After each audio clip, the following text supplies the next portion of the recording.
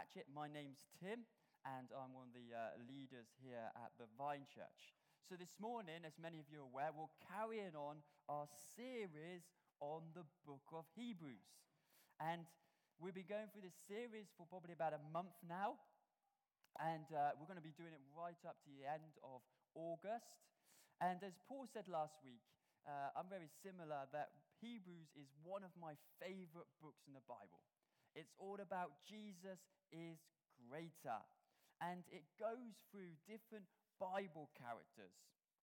It goes through some of the great prophets. It goes through Abraham and Moses, and it talks about the angels. And it says, you know, all these people that you were so looked to, you know, they were like celebrities in the Jewish world. They are nothing compared to Jesus. And if you just think about that for a moment, imagine growing up, learning specifically the first 5 books of Genesis, Exodus, Leviticus, Numbers, and Deuteronomy, and you knew it off by heart, and you knew the laws and the rules, and then you meet with Jesus, you find Jesus, and you have a relationship with Jesus, and then you find out that actually Jesus is greater than any of these. You know, for them, it's quite a hard thing to grasp in many ways as a Jewish person turning to Christianity. The whole book points towards Jesus. And it says in any situation in life, good or bad, in anything that happens to us, Jesus is supreme. And it challenges us. There's 2 main challenges: to elevate Jesus as more superior in our lives, but also to stay faithful towards Jesus for the whole of our lives. And this morning, I'm going to be carrying on and looking at chapter 5. So if you've got a Bible, turn with me to Hebrews chapter 5. The scripture will also be on the screen. And we're going to be starting at verse 5. Hebrews chapter 5, verse 5. This morning, I want to speak to you upon the subject of Jesus is greater than our sufferings. Jesus is greater than our sufferings. Here we go. Chapter 5, verse 5. In the same way, Christ did not take on himself the glory of becoming a high priest. But God said to him, "You are my son. Today I've become your father." He says in another place, "You are the priest forever in the order of Melchizedek." Verse 7. During the days of Jesus' life on earth, he offered up prayers, petitions with fervent cries and tears to the one who could save him from death. And he was heard because of his reverent submission. Son, though he was, he learnt obedience from what he suffered, and once made perfect, he became the source of eternal salvation for all who obey him, and was designated by God to be the high priest in the order of Melchizedek. I want to start off this morning by asking you a very simple, but I believe powerful question. And the question is this: if all things in your life were stripped away, would Jesus be enough? If all things, money, if your bank balance went to 0 tomorrow, family, your house, you had to move out your house and you went and squatted with someone else, sofa surfing, or you moved into a rented property, or whatever that looks like. You lost your job, you no longer got a car, you're reliant on walking, your 2 legs, or scootering, whatever takes your fancy. Would Jesus be enough? I think most of us would be like, of course, Tim. You know, well, that's why we're here. But would he really be enough? See, a few weeks ago, I spoke upon about the high priest. And the high priest job, you could say he worked 1 day a year. Often people say I work 1 day a week, but the high priest job worked 1 day a year. So that's even less. But the high priest job, that was meant to be a funny comment, by the way. The high priest job, his day of the year was the Day of Atonement. And the Day of Atonement, he would go and take some animals to sacrifice for himself and for the behalf of the people. So he would enter into the temple, And he would go in, and the first thing he would do is sacrifice an animal, a goat or a bull, and that was for his own sin and his fellow priest's sins. And then, once he's done that, he could enter into the holies of holies, and he could go through the curtain, and there was the Ark of the Covenant where the presence of God dwelled. And he would sacrifice, again, a goat or bull or many animals on behalf of the people. But he had to sacrifice before he entered through that curtain an animal so that he could be pure and holy, because he was about to enter a place where the presence of God dwelled, and it was a perfect place. It was the most holiest place, and it was where God dwelled, and where God dwells, there can be no sin. So he had to see a sacrifice done for himself first. But the thing is, our spiritual condition is no different from the Old Testament. The sinfulness of man and the holiness of God are still polar opposites. And the difference is not that God changed the rules requiring the payment of debt, but instead, as it was foretold by the prophets, that he would send his Son to be the perfect and final sacrifice. And this is why Hebrews tells us that he became the great high priest. You no longer need the high priest.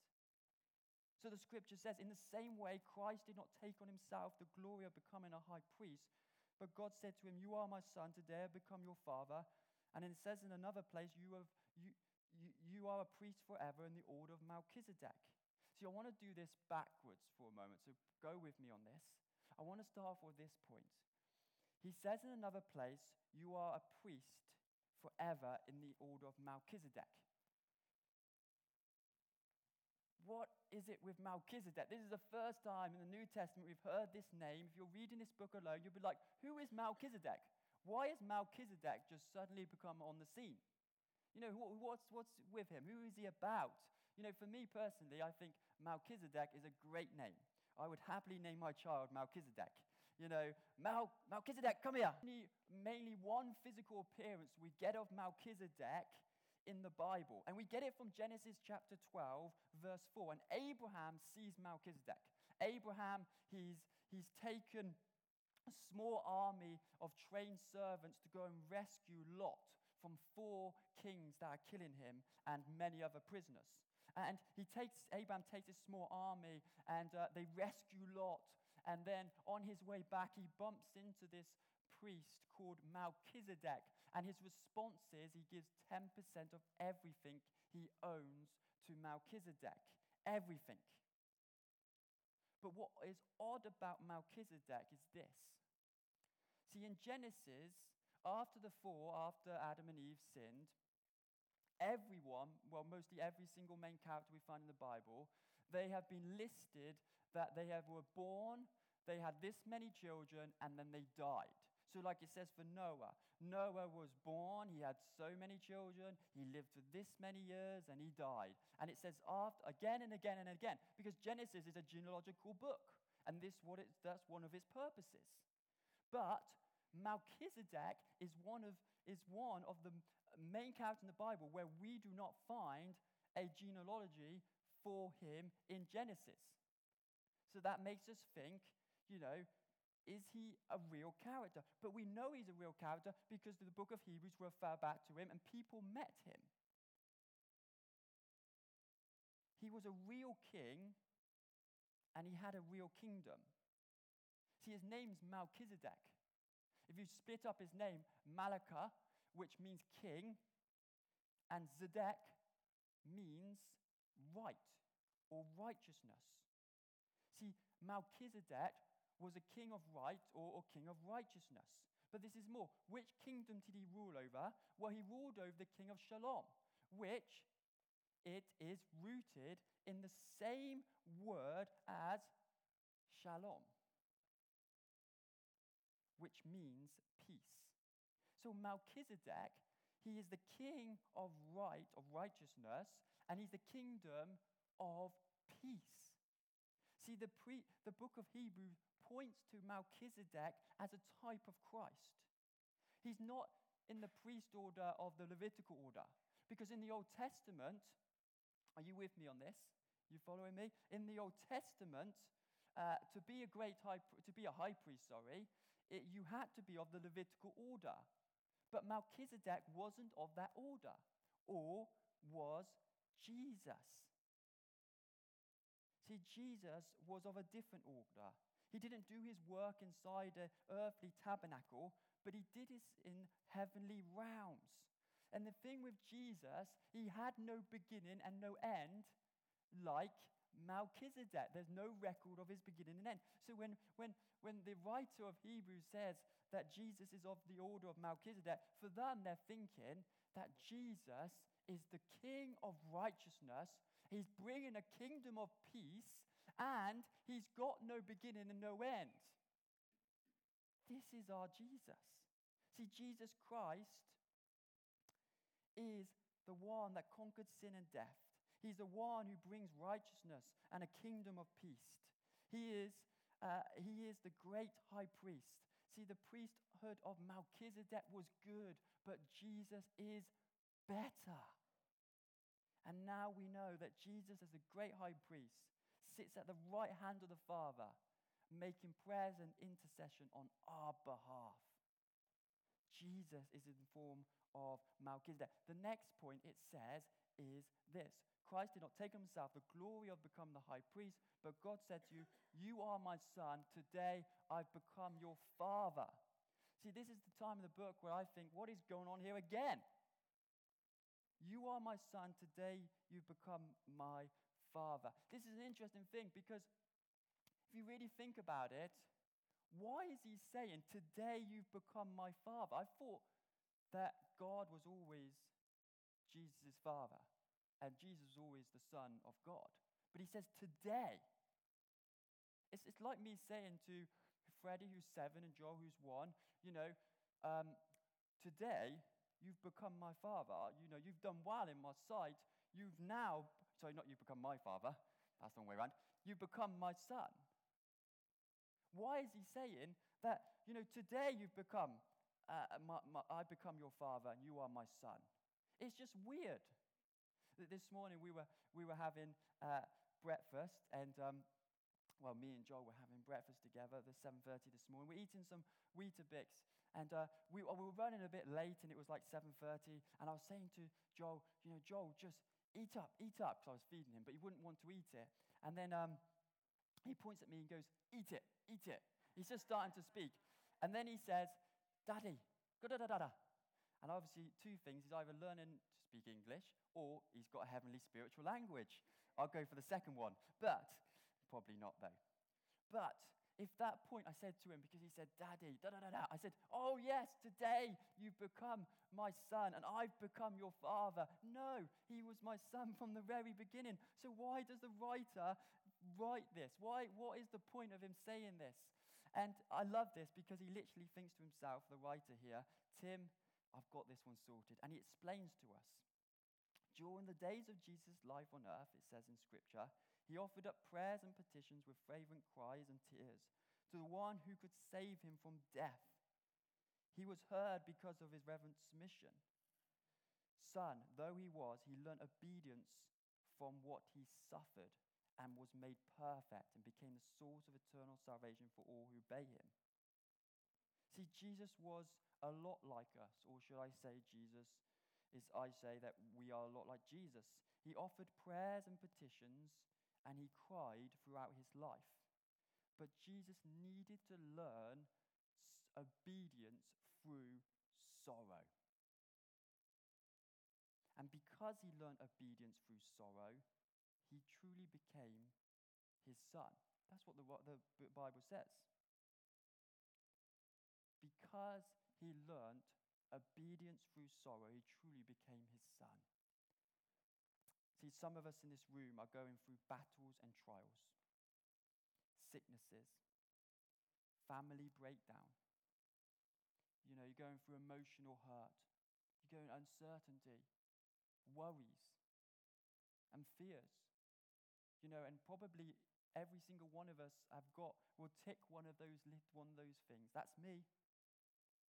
And Jesus, he emphasizes how we feel right now. because he walked through sorrow, because it was an act of obedience. Jesus, he understands and feels. But there's an upside of sorrow. See, sorrow can be good for your soul. It can uncover hidden depths in ourselves and in God. Sorrow causes us to think earnestly about ourselves. It makes us ponder on our motives, our intentions, and our interests. We get to know ourselves like we've never known before when we go through sorrow or suffering. But sorrow also helps us to see God as we've never seen him before. Job, he says this in Job chapter 42, verse 5. I have heard of you by the hearing of the ear, but now my eye sees you.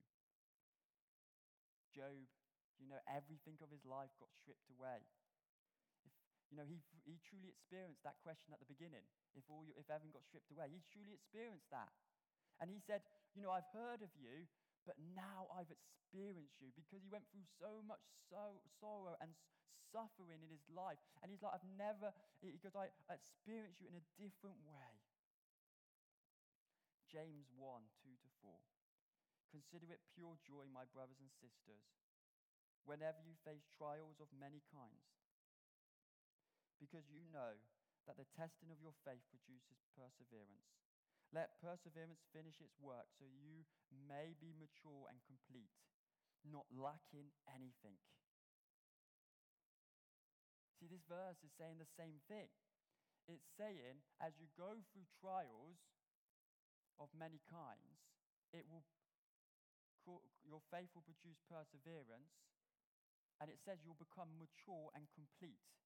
It's the same thing, because the Hebrews verse is saying that Jesus was complete when he went through suffering, and he learned obedience, and he became the Son of God.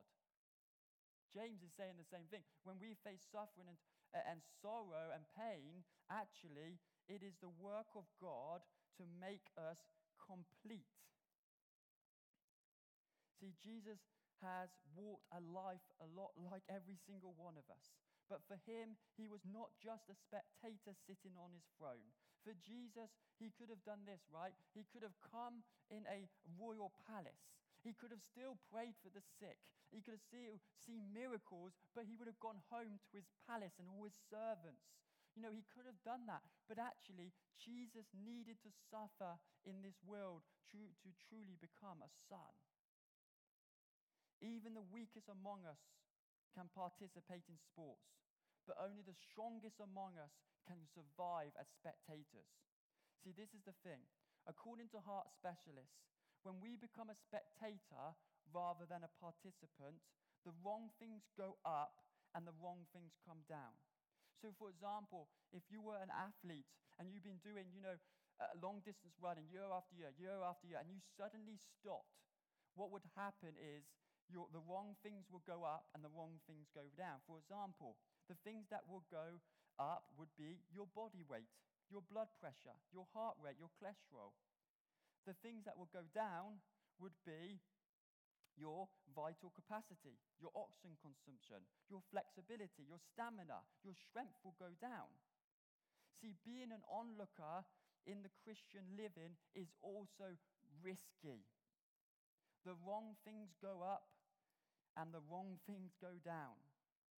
The things that go up if you're an onlooker is criticism, discouragement, disillusionment, boredom. But the things that go up when you are a participant in the Christian faith is sensitivity to sin, the needs of others, receptive to the word of God. They all go up when you are a participant. See, this is the thing. There's a sure thing of hearing someone else's testimony. And when they've said, I was going through this situation, but God delivered me. There's an excitement that we can catch. But there's nothing like it when you have your own testimony to say, God did this in my life, or God did this in my family's life. And you've gone through it. There's no substitute of piling up your own experiences of faith and using your God-given abilities for the benefit of others. See, if we are to be maturing and growing as growing stronger as followers of Jesus Christ, we need to venture out in faith, and that's risky. But remember, it's far greater risk to be only a spectator. 1 Peter 5, verse 6 to 11 says this: "Humble yourself, therefore, under the mighty hand of God, so at the proper time he may exalt you, casting all your anxieties on him, because he cares for you. Be sober-minded, be watchful. Your adversary, the devil, prowls around like a roaring lion, seeking someone to devour. Resist him, firm in your faith, knowing that the same kinds of suffering are being experienced by your brotherhood throughout the world. And after you have suffered a little while, the God of all grace, who has called you to his eternal glory in Christ, will himself restore, confirm, strengthen, and establish you. To him be the dominion forever and ever. Amen." This is what Jesus did. He humbled himself. He humbled himself to suffer throughout his life on earth. And then it says, pass on your anxieties. Don't keep your anxieties to yourself. That's what it's saying. Don't be greedy. You're being greedy when you're keeping them to yourself. I don't know if you remember a couple of months ago, I spoke about the box and actually putting our anxieties not in our God box, but in an anxiety box. Don't be greedy with your anxieties. Don't keep them to yourself. And then it says the devil is like a lion. He's trying to get you down and take you off the path. And often when we go through suffering and pain and hurt, the devil wants to push it even more. He's roaring out, seeking someone to devour. But it says he will restore us and confirm us and strengthen us and establish us. He will do that. That is a promise. But the next thing is, it talks about a little while. You have suffered a little while. Little while is a bit ambiguous, isn't it? I love this. What is a little while, God? But only God knows. Only God knows. I can't say, it's a day. None of us can say, it's going to be a week or a month. We're going to go through this hard time in our lives. We don't know. But what we do know is the things that it says. He will restore and confirm and strengthen, establish you. See, this is an interesting thought. For Jesus truly to be the Son, did he need to learn obedience through suffering? That's what the text is applying. It said that he was even made perfect, or a better way of saying it, he was made complete. See, Jesus, like I said, could be in his palace. He could pray for people. He could heal the sick. But he needed to learn suffering to be complete, and for him to be able to say that he emphasizes with us. Do we need to learn obedience through suffering? So the Father says, today I am your Father. I'll leave that one with you. Someone once said, it's better to go with difficulty to heaven than to ease with how.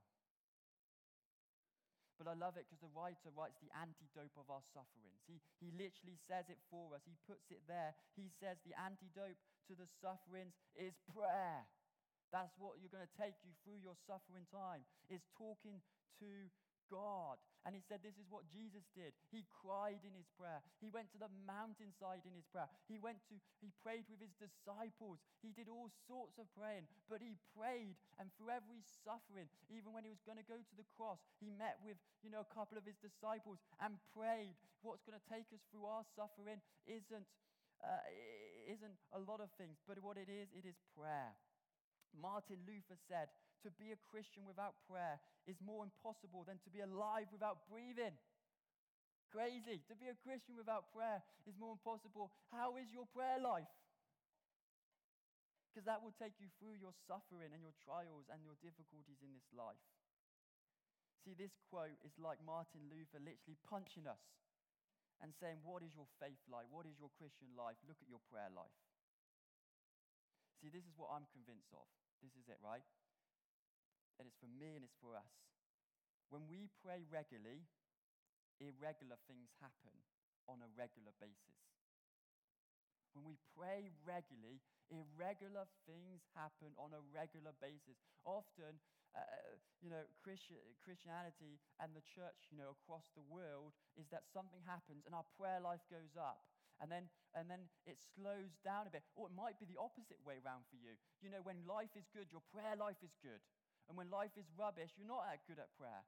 But it goes in ups and downs. But actually, those who pray regularly will see irregular things happen on a regular basis. And if you're facing trials and hurdles and sufferings, and I'm sure it's all of us in this room, because life is difficult in different ways. The Bible says this, Romans 8:28. We know that all things God works for good of those who love him, who have been called according to his purposes. We know in all things God works for the good of those who love him, who have been called according to his purposes. See, this is really good news for us, because if you love God and follow God, what you're going through, sorry to say this, is good for you. That's what it's saying. It is good for you and your faith and your whole life. I'm not just talking about your Christian life, I'm talking about your family life, your work life, what you're going through. If you love God and follow him with your heart, is good for you. And that is a real hard pill to chew on, isn't it? It is a real hard pill. But the good news is God is with us all the way. And as 1 Peter says, he will confirm, establish, and strengthen us. He will take us through this. And he's saying today that you are my son and my daughter. Each one of us, we are his sons and daughters today. Because as we go through suffering and trials, as we be obedient to his word, he says to us, you are my son and daughter, like he said to Jesus. I hope that you walk away with this. Actually, suffering is a way that God uses to change us and transform us. Suffering, in many ways, is necessary for the Christian faith. And one thing that will keep you going is your prayer life. Keep praying, keep praying, keep praying. And I expect many of us have got testimonies in this room of where we've been persistent in prayer, which has changed things in our lives and the people around us' lives. But don't stop. That will take you through what you're going through. And then Father God says, you have become my son and you have become my daughter. Let us pray. Father God, help us, Lord God. Help us in the suffering, the trials, and the battles, whether that is our personal ones, whether that is family, at work, finances, the things that are really hard at the moment. We can't see any outcome. We don't know how long a little while is. But I pray there'll be a day where you do establish us, Lord God. I pray that you'll help each one of us to keep praying. That's what you've called. That's what the word says. Help us to keep praying. And knowing that as we go through this in obedience, you are saying, I love you, my son and daughter. Like you said to Jesus as he walked through his suffering. Thank you, Lord God.